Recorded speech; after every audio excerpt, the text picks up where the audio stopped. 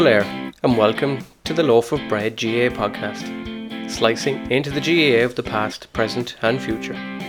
Join me, Jason Keelan, as we cut into the largest loaf of bread known to mankind. Hello, Diagwich, bonjour, ni hao, konnichiwa, guten tag and privyet to you all wherever you're listening in. What started as a message to 10 clubs has now expanded to more than 50 clubs globally from all continents. The journey through Loaf 2 GAA Global continues this week as we move on to our next destination in the GAA world.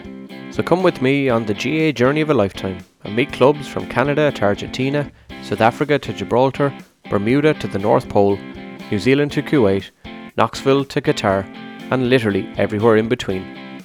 So grab the passports, grab the bags, it's time to go.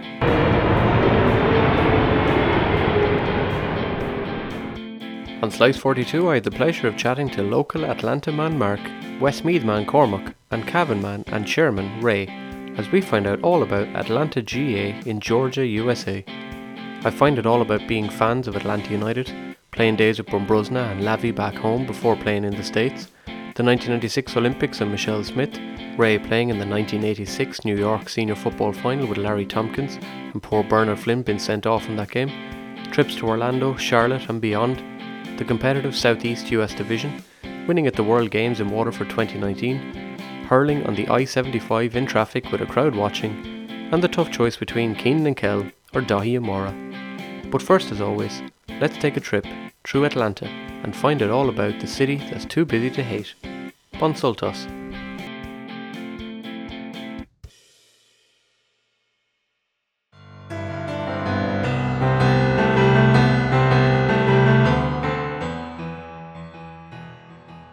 Welcome to Atlanta, the city too busy to hate.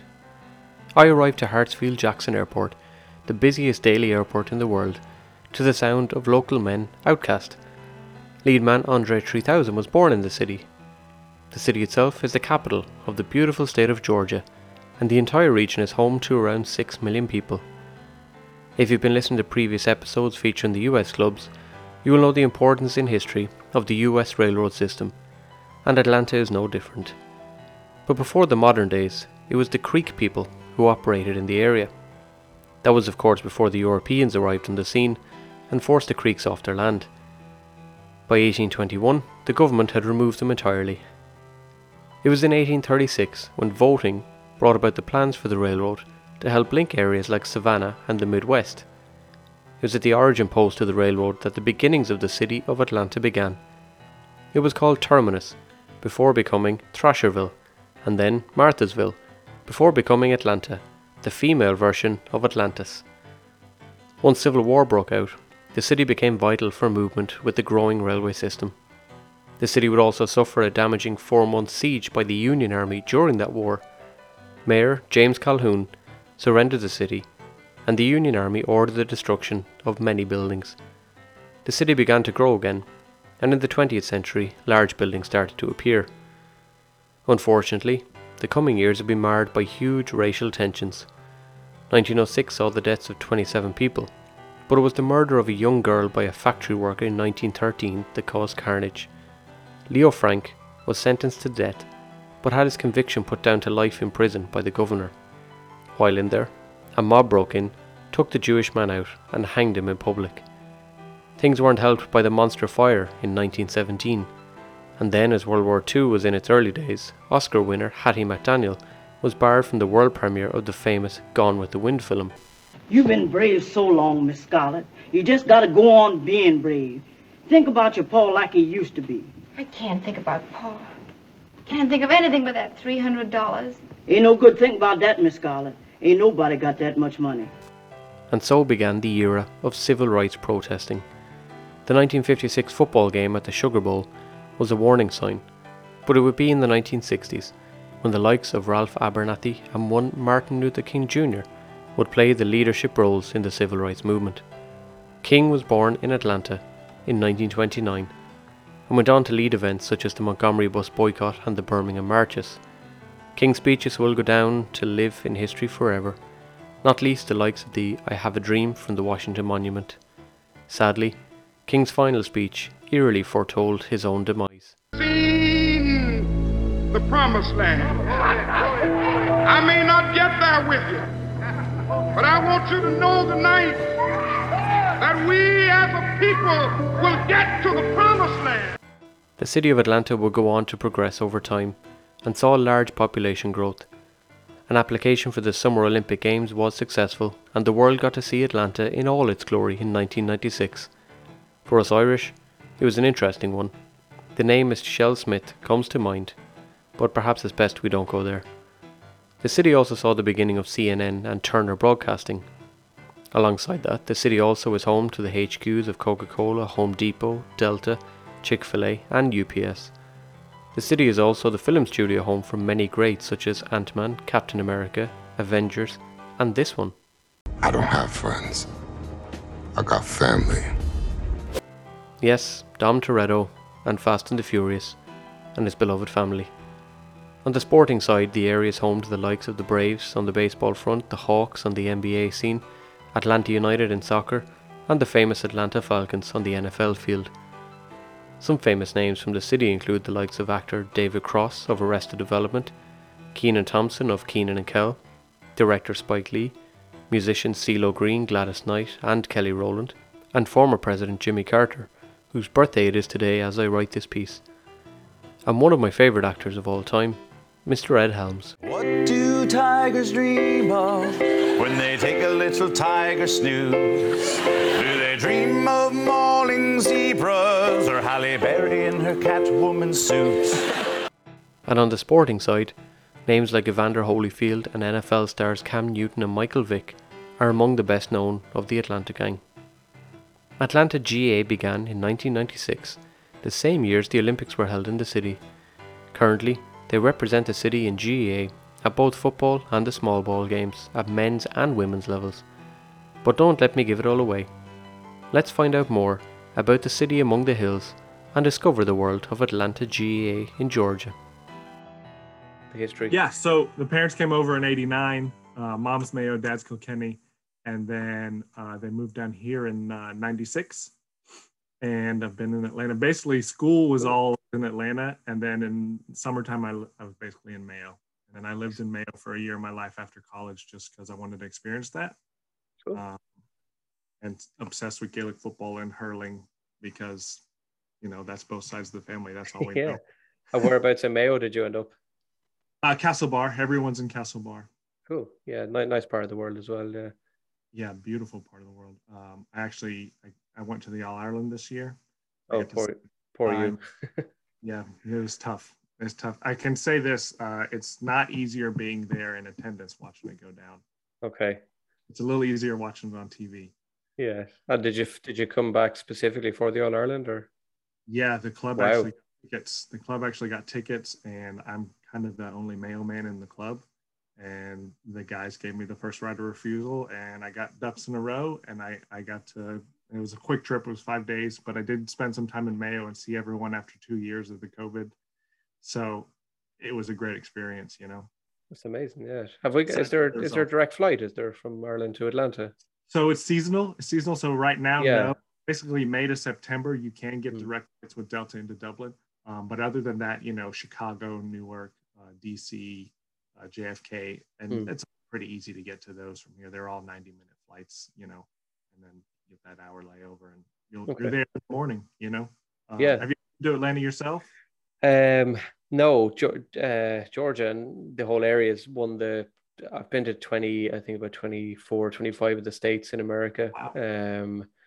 Over different holidays at different times over the past maybe 15, 16 years. But yeah, it's not one that I've been to, and I've chatted to quite a lot of clubs in your area, and funnily, like none of them I've been to, which is kind of weird. But it's nice to hear so much about them, because it kind of gives you the inspiration to go and kind of visit them and find out a bit more about them. When I read up on the history of the cities, when I put out the podcast piece at the start on the history, it's always fun to read. That.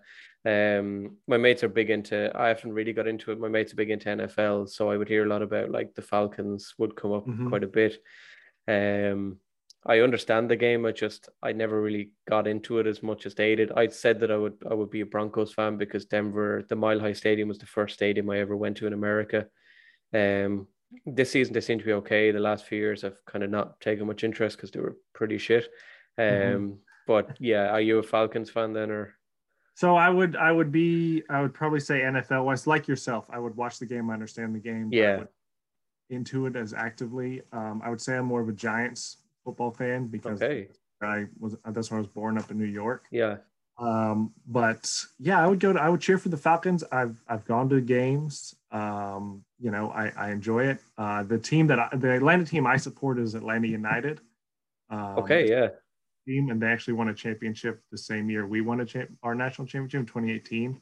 So it's kind of for me that always lines up in my head, their championship with our championship. And I have tickets to Atlanta United, and I'm not sure if you've seen the Benz, the stadium that they play in. Yeah. It's just immaculate, man, and it's like in our backyard. I definitely recommend a trip to the Benz, and either Falcons or Atlanta United. You can't go wrong. Oh, cool. I'd usually be pretty good at my soccer knowledge. I'd be better in like 90s soccer, but my mate now and me would often just flick through the MLS squads to see if there's names we recognize. But who would be Atlanta's? Who would be the Atlanta? So Atlanta's kind of flipped the script for MLS. Like the way that the MLS model was you take a player aging from Europe. So Atlanta's flipped it, and what they've done is they've bought in South American talent and brought it into Atlanta, and they'll make a name for themselves in Atlanta, and then Atlanta sells them on to Europe. So the biggest one right now would be that's done that is Miguel Almiron for Newcastle. Oh yeah. So he was part of that 2018 season, and then our biggest name would be Joseph Martinez, and he actually played in Italy for a while, but we kind of got him in his prime. So yeah, they've kind of flipped it. So you wouldn't have like a big name, but you'd have a bunch of up-and-comer young men coming in. And it's a good model. It's worked so far. Yeah, I'll have to find myself a way over. So I think Cormac was trying to get in here. Are you there, Cormac? Or? Yep, we are. Ray and I are here, guys. Oh, Grant, you can hear us okay, can you? Yes, we can. Oh, Grant. Hey, guys. Am I right in saying this is Cormac McCormack of Westmeath? Cormac McCormack. It is, yeah, that's me, all right. How are you doing? I'm not too bad. And what, for your sins, how did you end up over in Atlanta? Work, same as that's probably 95% of people that go on the travel. We came over for 2 years and we're here 13 now. That's a story I've heard many times already, yeah. Exactly. Yeah. And Ray, whereabouts are you from yourself? I'm from Cavan. Oh, good man. And what part of Cavan? A club called Lavi, between Virginia. Yeah, I've heard of them all right, yet. And Cormac, am I right in saying you would have played with Peter Tormey, is that right? That's correct, yeah. What's your impression of Peter Tormey now that he's my brother's coach? I'm glad you prefaced with that, Jay. No, he's a good guy. I know he worked with the Westmeath under-20s there for a few seasons as well. So a great player, and I'd expect him to take it on into the coaching side as well. Yeah, we were lucky to have him. Yeah, I stood beside her. I was in the stand out in Shandona for one of his first games a few weeks ago. So seems to have a good kind of system going with Roger Bridge at the moment. But it's all good, positive stuff about him. There's no scandal, and that's useful to hold against him now. Well, if you're not recording, I can give you a bit of scandal. I can edit it all. I can edit it all out. Don't worry. And so does that mean then you would have played with? Would you have played with Finian and Connor Newman as well? I'm a good bit older than them, so but I was lucky to play with them. We won a couple of championships, one in 01, one in 06, another in 10. So and we're back down junior again, but fingers crossed they'll go back up intermediate this year. Oh yes. And there's one other, I can't remember who was Spider Donnelly. Mark Donnelly was another.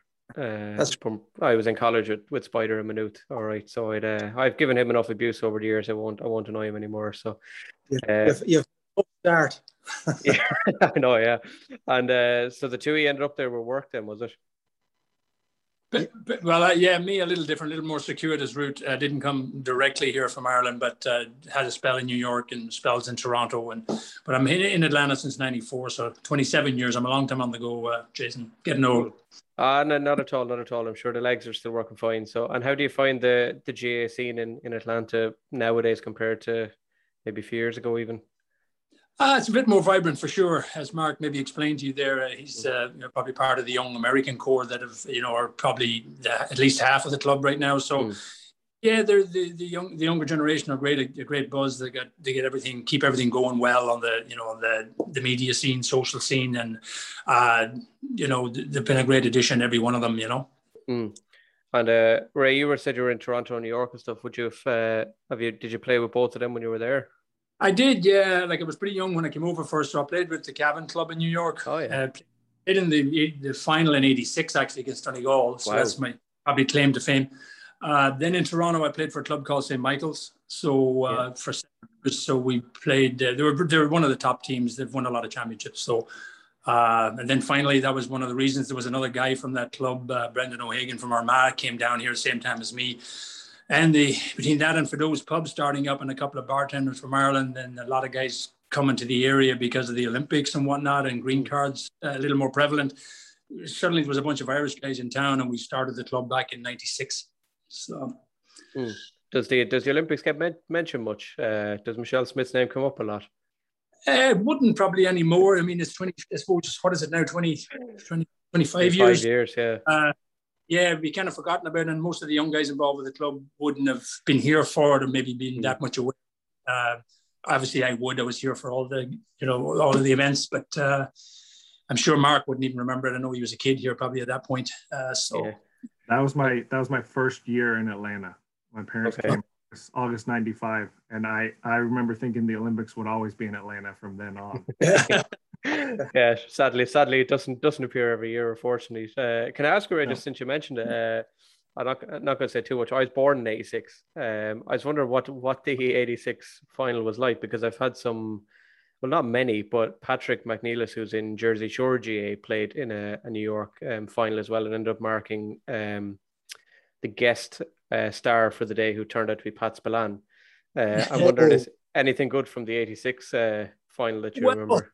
Well, we lost the game, which was a bit surprising because we had a pretty strong team, and like the guy Mark and Pat Spillane, we had players over too. We had Ger Power in the team. Oh yeah.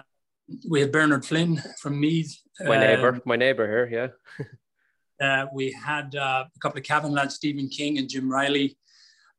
We had Jerry McCarville from Monaghan. These were guys who were just over for either a couple of games or, like Ger Power, only one game. The rest of us were there. There were still a lot of good players there, like Jerry Carroll of Offaly, Paul Curran from Monaghan, and a good crop of Cavan lads, Paurie Galligan, Mickey McEntee. Trying to think of who else there. PG Maguire was Leitrim. So we had a strong core anyway, and we brought players over. But I didn't end up playing on anyone huge. I think he was an underage Down player. Eugene McNulty, I believe, was his name. Okay. And Ewan Donegal. So I wasn't on any big names, but Pádraig Dunn was on their side, and of course Larry Tompkins, captain. I think who else they had that were big at the time. I think God bless your memory. Yeah. Well, you don't forget those players, when you wouldn't have a chance to play against them back home. So it was a pretty big day for me. Yes, that's pretty impressive. Jeez, God, I couldn't tell you who played last week. Never mind playing back in 1986. Fair play to you. I always remember. But you always remember roasting, right? That'll be the tagline for the podcast. So I always remember a good roasting. Yeah. Mark, what's the membership and stuff like with the club nowadays then?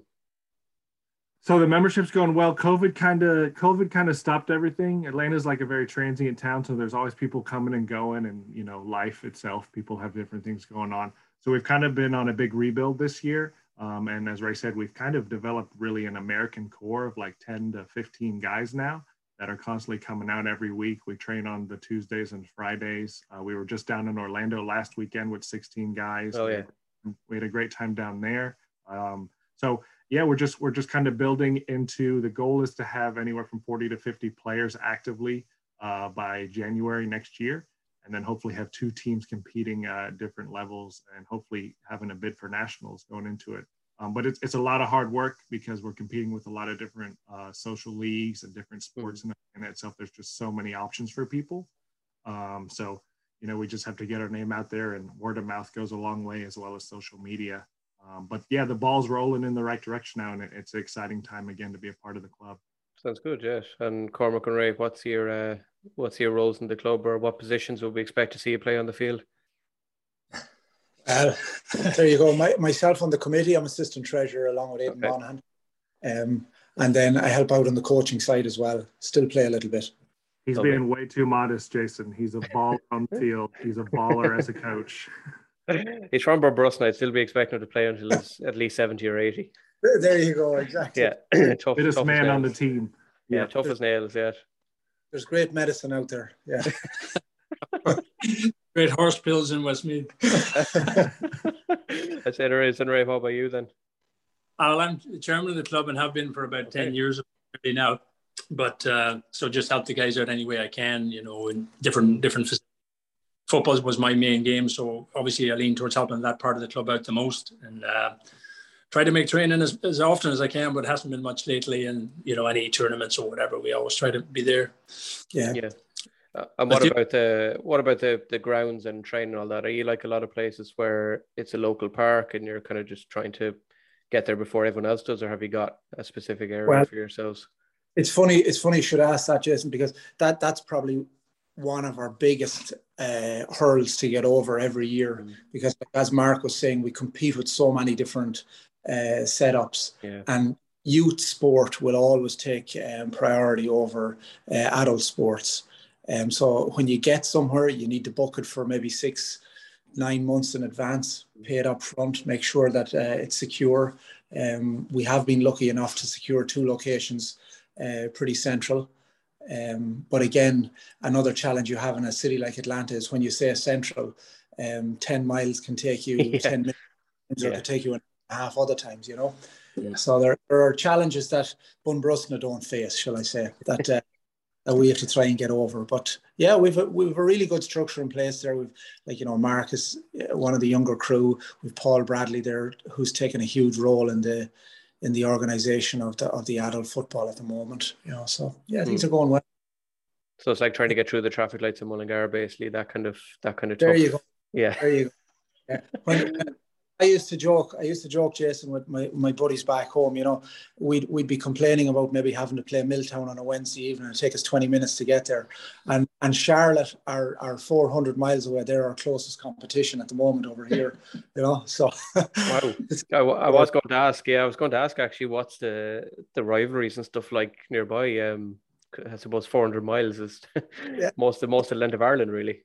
Yeah, it's pretty good, actually, to be honest. As Mark said, we went down to Orlando there last weekend. 16 guys flew down, 16, 17 guys flew down. Rivalry is more intense than you'd think when you cross the white line. Obviously, Charlotte, Raleigh, Orlando, South Florida.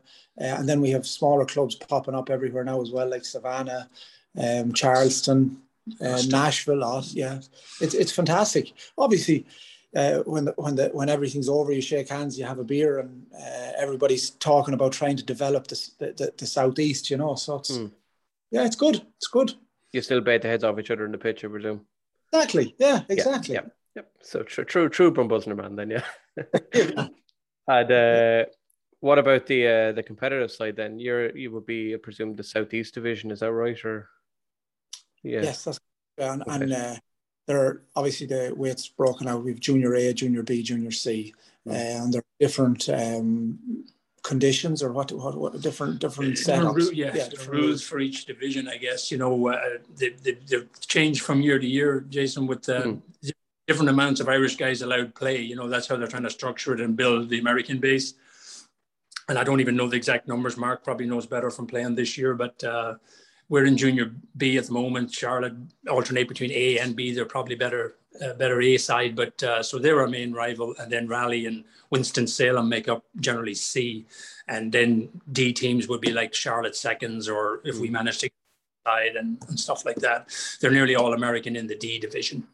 Okay. So that's the levels we're at here. And there's just they're the 4 main football clubs anyway. And then as regards hurling, there's a good branch out into Tennessee and I guess Knoxville, Nashville, Sharp team for a while. And then every now and then Florida has a bigger push on with either football or hurling. So that's kind of the area we're dealing with. And now Savannah and Augusta here in Georgia are getting going with hurling in particular. So it'll be interesting to see, it's probably a surprising thing is the amount of Americans who gravitate towards hurling first, a lot to our club to play hurling first because they've played baseball maybe or hockey or something and feel the stick game is to their liking, and then they turn out to be very good footballers as well. So that's kind of where the Southeast is at for us. The ladies game is quite strong as well. We've a very successful Camogie team, and then ladies football is quite strong in Charlotte, isn't it? Oh yeah, there would have been senior champions strong Charlotte ladies football. They're the senior champions in North America. Yeah. Okay. I've kind of got that impression that the hurling, which is I maybe expected in some ways, but I didn't realize the kind of level that it's been taken up at. Most clubs in America that have come on have said, yeah, the hurling one is becoming huge, and the ladies one is, I suppose, in the past couple of months I've kind of heard that off a few clubs about the ladies one, the standard kind of rising, and especially in competitive level, I suppose, as well. The other one that Mark, you lads mentioned about pitching some money and paying up front and stuff. So what's the fundraising side like for you guys? So we'll work with local pubs. We'll kind of rotate around a little bit. We'll say like we're having a social event at this pub, and we'll do a raffle. And like the biggest one we had last time was our Camogie team went off to nationals up in, was it Boston this year? So it was around the hurling final. So we just put up a big social event. We put it out into the world. We had a bunch of people come down. We raffled off jerseys, different gift baskets, gift cards to places. We raised over $500 for the club.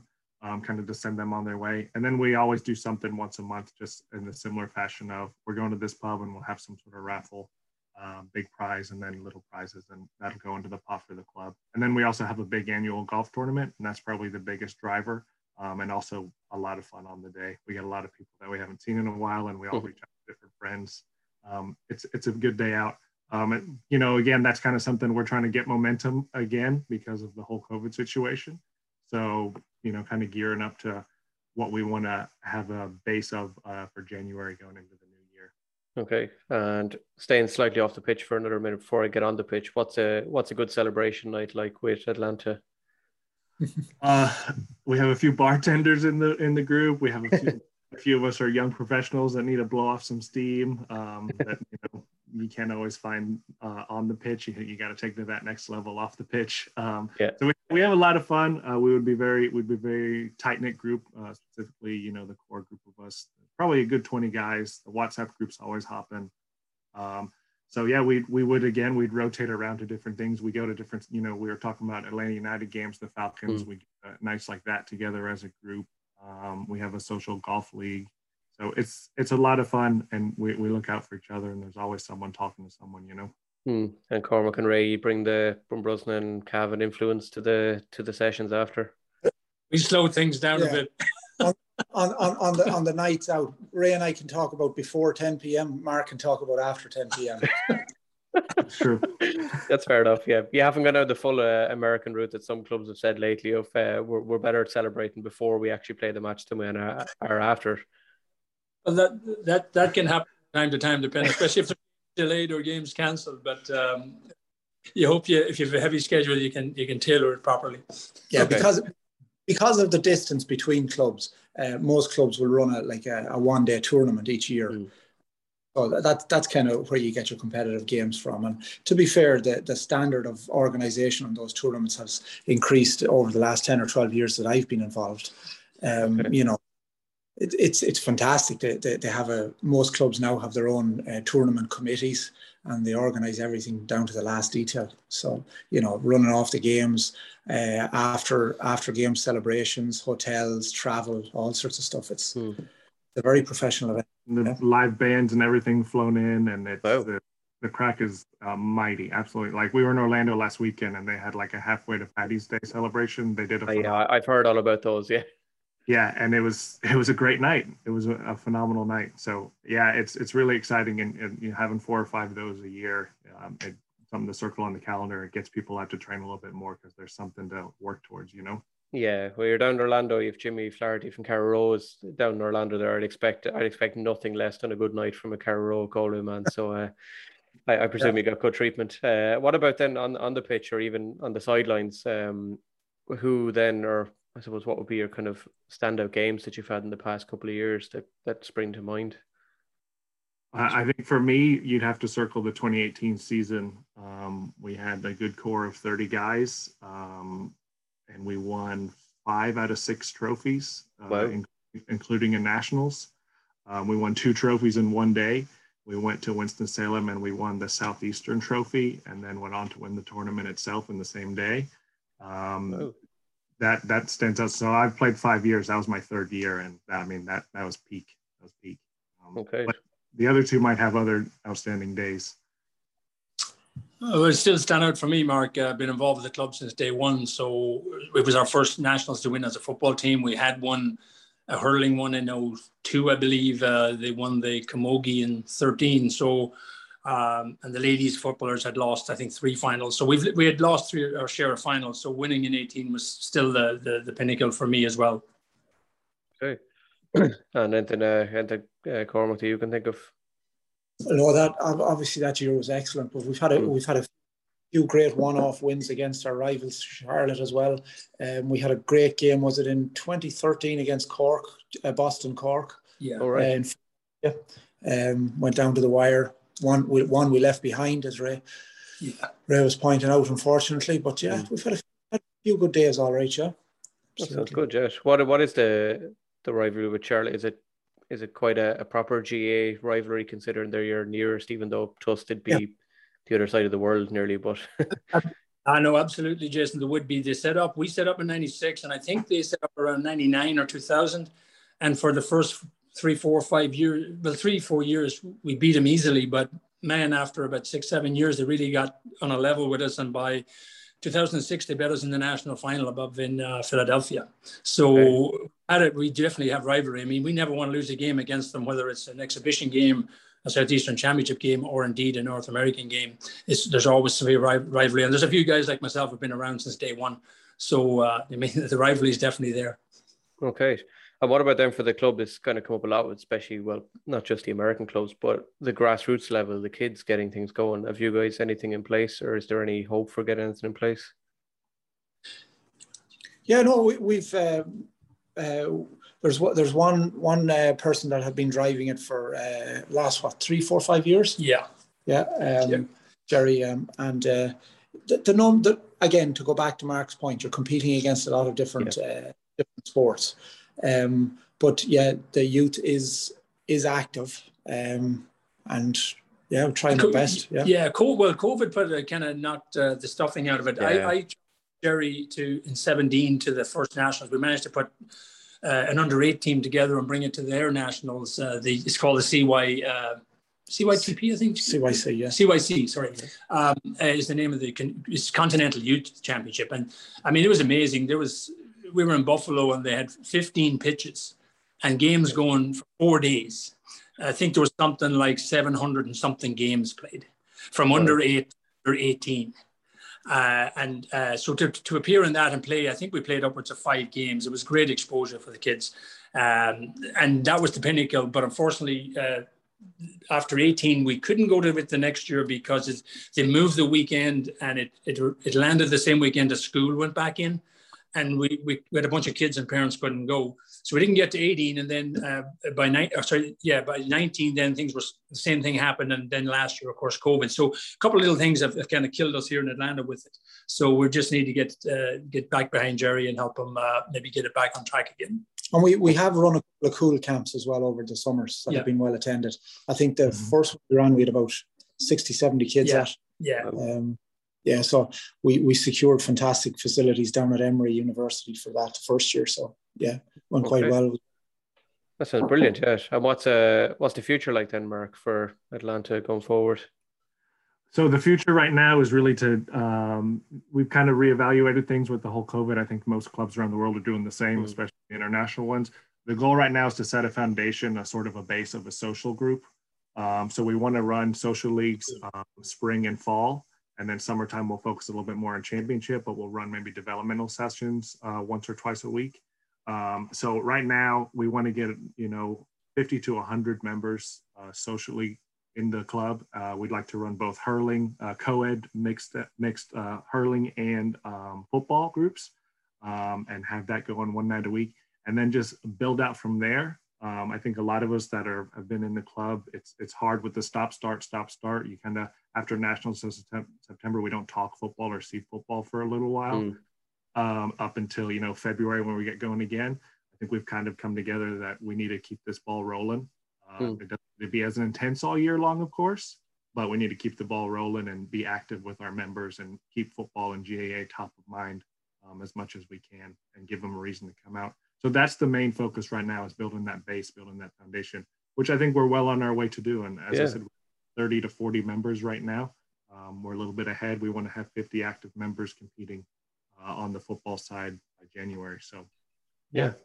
Sounds super. Yeah, it's it's probably the biggest thing I've got out of all the 50, 60 chats I've had with clubs around the world is that, and so many people message me going, I didn't even know this place had a GA club, never mind a club that has this many members or is this successful or is this much off the ground. So you guys are definitely in the category of a club that's well established and certainly well capable going forward of competing at the top level in America as well. Would you like possibly maybe Cormac or Ray, since you've been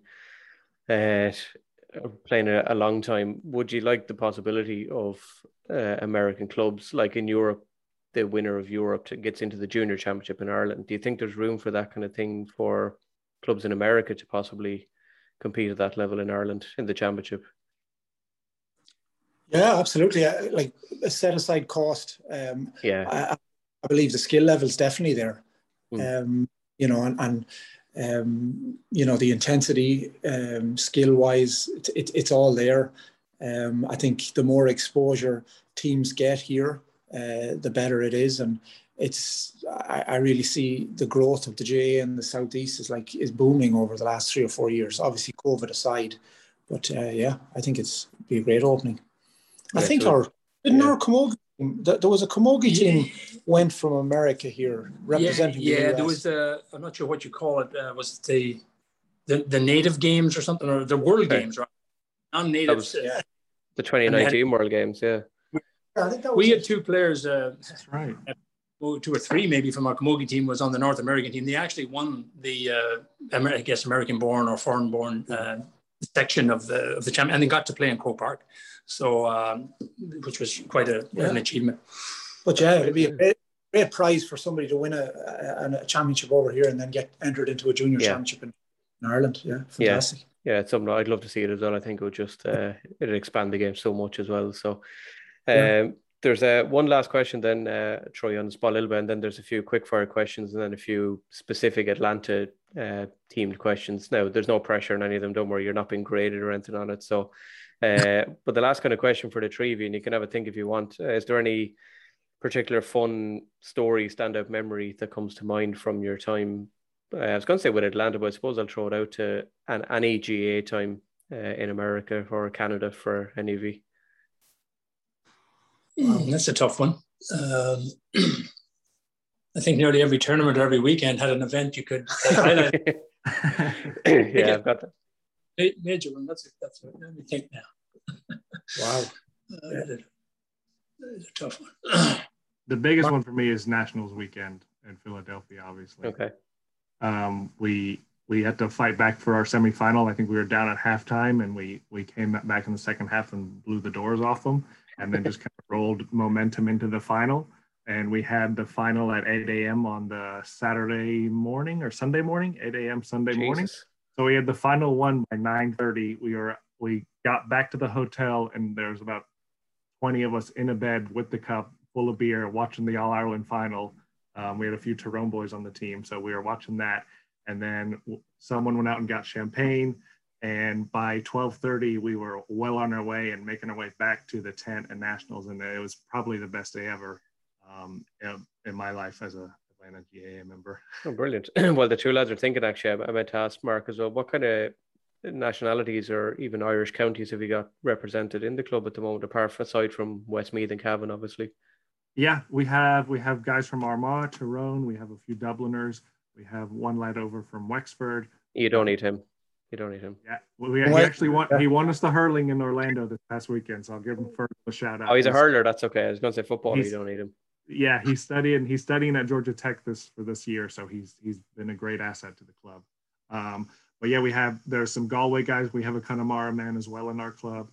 I think there's one or two Donegal boys. So we covered a lot of the map, and I'm sure throughout the years the two boys, I'm sure we have covered the map. Mm. That's good, yeah. And Cormac O'Rea, have either of you got a story that stands out for you? And maybe not as exciting as Mark's, but I suppose one that'll stay in my memory was back, I'm trying to think of the year now, but probably around 03 or 04, trying to keep things rolling when we were maybe struggling with people behind the scenes. But we went to the seven-a-side tournament in Fort Lauderdale. It was a big one at the time in March of each year. They were a strong club at the time. They're not just as big right now, but they brought over teams from Ireland and everything. It was a pretty big event. But in order to get everybody there, we had 10 players, so I rented a minibus. And I drove all the way from Atlanta to Fort Lauderdale. Now that's a 12-hour drive, leaving on, I think it was Friday around noon, getting in there about midnight, managing to grab a few beers and get up in the morning and play 3 games in like mid-80s heat. And didn't do bad. We actually beat one of the teams out in New York. I think it was Armagh or somebody. We actually won one of our games, which was great. Didn't make it to the playoffs, but that probably sticks in my mind as a tough trip. You played on Saturday, partied on Saturday night, and got up Sunday morning. Got in that van again and drove straight back and got back about midnight Sunday night. That was a bit of effort, but we got it done. We were young enough at the time, I guess. That's a cracking story because you get lads here. Lads complain about having to go 25 minutes out the road to train and like so. Yeah, exactly. I know, and what was funny about it was on the trip back, everyone was pushing to get back because most of us were working on Monday, but guys were putting the hand up and shouting to stop off. I need to stop the bus. I want a wee wee. It was you take a bottle, so. It sounds like me bringing my class on a school tour. Yeah. That's brilliant. And is there any other ones then that spring to mind? And then I'll throw a few quick fire questions at you. If there's nothing, no, you don't have to. Geez, I'm not forcing you or anything. No, just one thing that brought it home to me years ago was we went down to Orlando for a hurling game, and we all met at Dublin Airport. Jesus, at Atlanta. 5 a.m. in the morning to rent two 7-seaters. We drove down, and of course down about a couple of 100 miles into the journey there was an accident on I-75. We got stranded on the road for a couple of hours, and the lads were actually hurling out in the middle of the I-75. Wow. Yeah. We got down a couple of hours late. We played the game and had a great night. Yeah. That's class. Is there any photos of that? No. There is actually somewhere. I seen one a few months back. All right. If there was any photos of that, I'd love to see one of them. Yeah. You want to see the. It was more interesting to look at the people, just thinking, what the heck is going on here? Because we were stuck in the middle of the road for a couple of hours. Yeah. You could have got a game going, I'd say, if you put cars for goalposts instead of jumpers for goalposts. Street league. Interstate league or highway league, whatever way you want to call it. That's class, yeah. I'll throw a few of the quickfire questions because I know you probably want to get back to watch you build the Ryder Cup as well. So, no, we don't. You don't? All right, okay. It's that bad, is it? Is it? Well, it was bad when I was watching it earlier, anyways. Yeah, well, it probably won't get any better, I'd say. Every GA club in the world, as you would know from Atlanta or from Brusner, all the clubs up in Cavan as well, has a standard stereotypical lunatic tough nut on or off the pitch. Who is Atlantis? I guess that one's for Mark. We had a few down the years, but I know I can say it. Answer for crap. There's a few current lads, but I think you guys know who I'm going to go with. He's probably my best friend on the team as well, Conal Gallagher from Armagh. Just an absolute head case on the field. Just sweet right boot on him, but Jesus Christ, don't get in his way. And off the field, he's just as mad. Brilliant. He's a top man, but he would probably be my guy on the field, and I'm definitely glad he's on my side. Love it. I love him already. Sounds like a legend. Cormac O'Rea, are you part of the Marty Party or a Des Cahill fan club? I'd probably go with Des. Yeah, probably no. I know him better. I actually met Des he was out during the Olympics, and I brought him down to go to watch some games. He was staying with friends of mine in the area, so I got to meet Des, so I'd probably be partial on that one. Okay, fair enough. Mark, have you a favourite out, Marty or Des? I'm going to go Marty because I actually gave him a fist bump. We were up in New York when Mayo came over last. Oh, yeah. So it was right after Mayo won the National League, and I think there was like 8,000 of us in this Gaelic grounds, which only seats 2000, and I, for whatever reason, right place, right time, I gave him a fist bump as he was walking by into the Gaelic ground. So I'm going to go Marty. Okay, nice. Toughest team, Mark, that you've ever come up against in your GA days? The team we face at Nationals, Delco, they were very, very tough, very athletic group of boys. We saw that out well, though. I think we managed them. And then, the bitter rival Charlotte this year was definitely our hardest games against them. They're insanely fit. They played the game really well. And, you have to be switched on every second of that game or you're going to get caught out. So okay. Give Charlotte. Okay, and before I ask Cormac and Ray that one, Delco, I know I've seen them online. Where would Delco be in life, in geography? Yeah, well, it's Pennsylvania. Yeah, Pennsylvania, okay. Delaware. Just outside Philly. Yeah, Delaware County. Okay. So I didn't realize that. No, I'd heard the name already a few times. And Ray or Cormac, then the toughest team you've ever come up against, I suppose, in your GA days. In America first, we won't go Brusna or any of that. I suppose hard to say. I didn't. I suppose when I came over first playing in New York, every game was a tough one. The physicality was a big step up in the 80s, and playing against a lot of county players as well. They were just stronger. So every game I played in New York, and I was on the receiving end of a few hits, and I got sent off a couple of times myself. So it was hot and heavy every Sunday in Gaelic Park for sure. So I couldn't single out any particular team, but they were all. I mean, it was a big step back home in 1986. So that sticks in my mind. And then I guess from the North American, that was probably toward the end of my time and mostly in goal. So I don't really have any big games to talk about from I played with. They were terrible referees in the 80s, weren't they, sending you off? Well, they were around. I mean, he definitely deserved to send me off on the day, but we're bad all around. I mean, what was let go, there was some serious hits. I mean, the time I did get hurt, I was hit off the ball. So it's going on back then, big time. So yeah, sure. Patrick McNeilis in Jersey Shore, he said Pat Spillane came up, shook his hand, punched him in the back, and then ran off. So that's the story of that. All right, and here's a little story for you. Seeing that Bernard Flynn, you can run it by him, meet him back home. Bernard got sent off in that final. Now, Bernard Flynn getting sent off, you talk about a travesty. I mean, the guy never lifted his hand. It was the defender that was kicking him and hitting him from behind for the entire opening 15 minutes. Bernard got sent off after about 10 or 15 minutes with the other guy. And I mean, it was a travesty because the other guy just went out there to do him in. And so that didn't help us that day. Okay, so I'll have to ask him that. I'll be walking past his house, I'm sure. Some of the next few days I'll probably see him somewhere. Yeah. And Cormac, is there a toughest one you've ever come up against? Yeah, for me, I suppose the Cork team out of Boston, that time back in whenever it was 12 or 13. And then, of course, anytime we play Charlotte, they always give us a fantastic game. Great club, great opponents, great rivals. Yeah. Okay, sounds good. If you could bring Atlanta to Ireland to take on a county, who would you most like a shot against? For me, being a Westmeath man, I'd have to say either Long or Meath. Love it. Yeah. Any others you want a shot against? I'm gonna say Galway. Just the rivalry between Mayo and Galway. I think that'd be a lot of fun.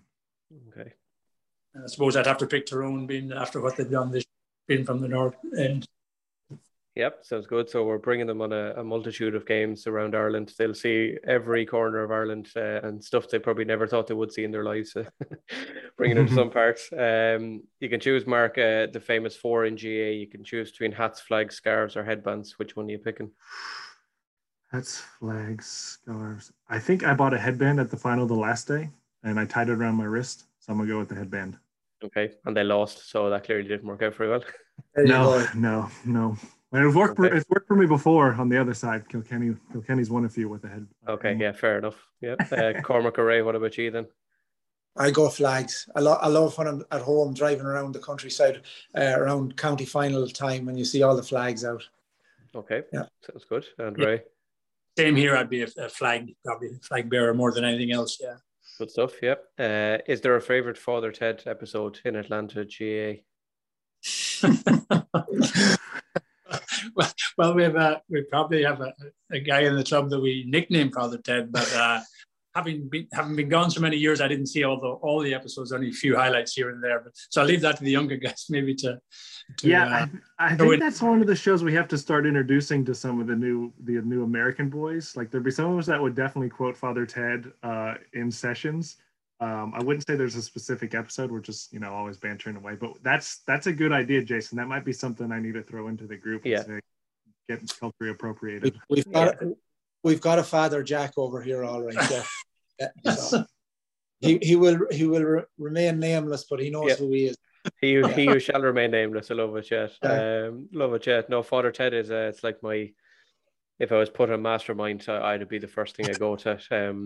Kind of renowned among friends for being able to recite all 23 episodes off by heart. So it's it's one I always ask. So and I may be putting you slightly on the spot here, but you can have a think as well. The greatest GAA player ever in your lifetimes, who would you pick? Wow. I have a little poll of players kind of going, and I've got some interesting ones. Yeah. Just going to say, probably being as old as we are, we've seen a lot of them, So, but I suppose growing up, my most influential years, the early 80s, late 70s, early 80s, you'd have to pick Jack O'Shea. Brilliant. Yeah. And that's being first, actually, funnily enough, as well. Yeah. Well, if I can't pick Jacko, I'd probably pick the Gooch. Okay. Yep. He's come up a bit. Mark, is there a favourite you've had? Yeah, overall player, I would probably say the Gooch. Biasly Mayo-wise, I think Lee Keegan deserves a shout. I think he's probably our best player ever. I don't know the country itself, but yeah, I'm gonna get behind the Gooch. Okay, yeah. Lee Keegan's name has been in the papers. Not papers, online today.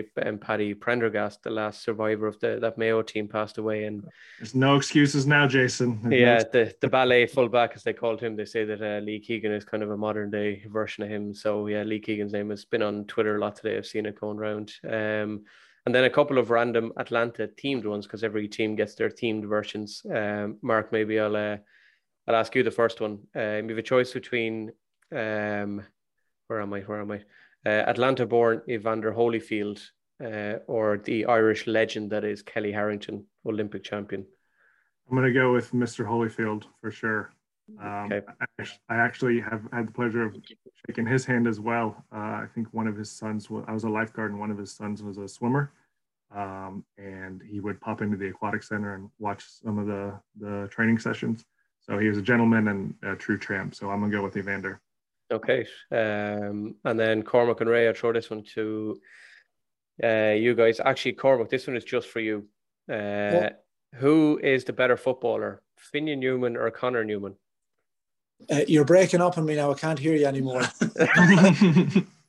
I've heard that one a few times, all right, Jeff. No, I'm gonna use an American term here, and I'm gonna plead Veto. the fifth. Yeah, plead the fifth, exactly. Yeah.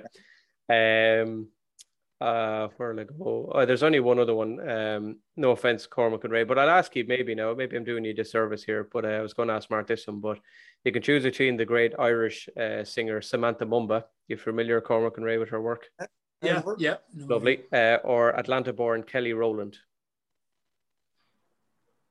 I'd have to say Mumba, because I guess being too old, I don't know the Atlanta girl. She would be one of the Destiny's Child with Beyonce back in the day. Yeah. Okay. I'll go Mumba.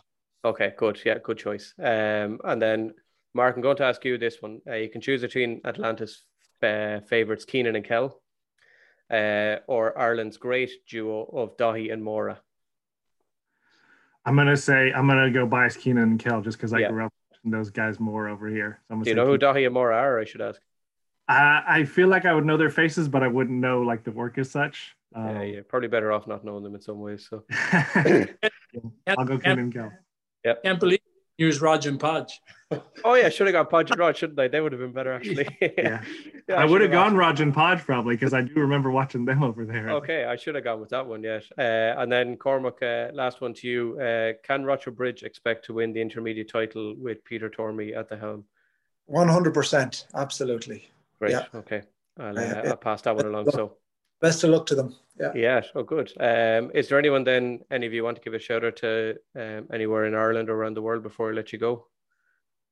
I suppose just when you mentioned Rochford Bridge, we have a player on our a former player from Rochford Bridge. He's actually in Ireland right now, maybe coming back today. Millie Kennelly played with us for many years. So anyway, himself and Phelim Farrell. Phelim grew up in Edenderry, but was, I think, born in Rochford Bridge. They're both over there at the moment. I think they may be coming back today. So 2 former players. So anyway, just didn't want to get off track. But when you mentioned Rochford Bridge, it just... No, it's good. So, the Bridgeheads probably listened. They probably recognise the name. Somebody will anyway. So yeah, we were just a quick story, Jason. Ray mentioned about Phelim. We were only over here, my family and I, about 2 weeks, and we were at Mass one Sunday morning, and our youngest lad had a Westmeath jersey on him, and all I could hear sitting up at the back of the church, "I don't believe it. That's a Westmeath jersey I see down there," and it was actually Phelim Farrell. It's the first time I ever met the guy. You know? The GA jersey does wonders no matter where in the world you are, doesn't it? So true. It trumps the story of Mass, doesn't it? Yeah. That's brilliant. Yeah. Is there anyone else you want to give a shout out to anywhere?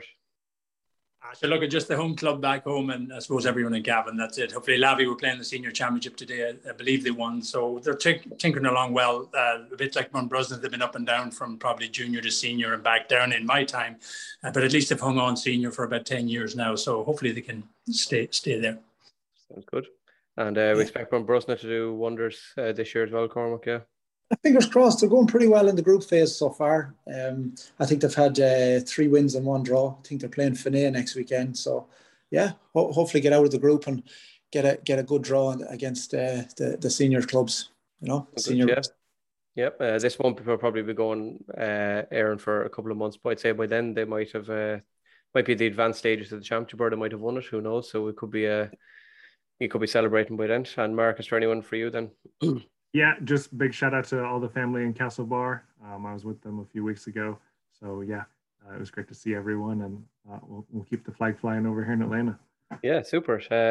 Look, Les, thanks so much to 3 of you for giving up your time, especially on a Ryder Cup final day as well. It's been deadly chatting to the 3 of you, and so good to hear Westmeath voice as well in the background. It's always nice. But I really appreciate you giving up your time. I will keep in touch and let you know when this is going out. But yeah, I'll keep in touch for sure. And thanks so much for coming on. And the best of luck with Atlanta in the coming months. And someday, hopefully soon, I'll get out there and I'll get to see you in the flesh, hopefully.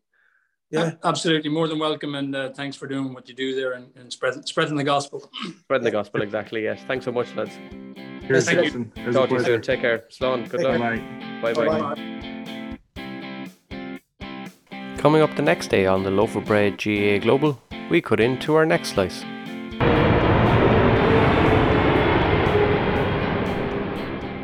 There's another famous one about the Great Eight.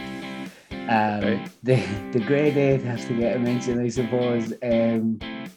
So we went to the national finals with the A team and the B team, and the B team we only had 8 players. Okay. So we were in our tournament, and it's 11 aside, and we only had 8 players. So we kind of were asking teams, could you give us a lend of a player or this type of thing, and everybody was really hesitant and giving, because going like, gosh, Real Madrid, you not have players. We're going like, there's literally only 8 of us. But we got to the final with 8 players. With 8 players, we got to the final, and that's why we call ourselves the Great Eight. So we left everything. We were dead by the end of it, but we got hammered in the final by a Galician team. On Slice 43, I chat to Martin from Laois and Megan from Limerick to find out all about Madrid Harps GAA, and it's some crack.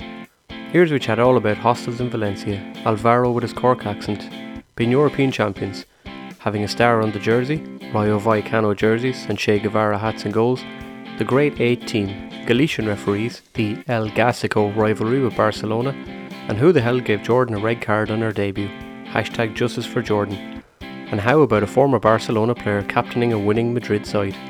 All this and much more next Monday morning from 9 AM as I continue the journey with 2 slices a week.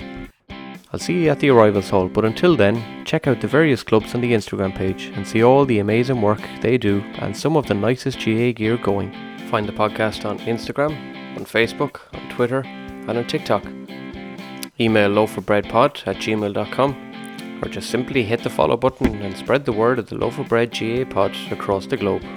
Slán. Slánigi.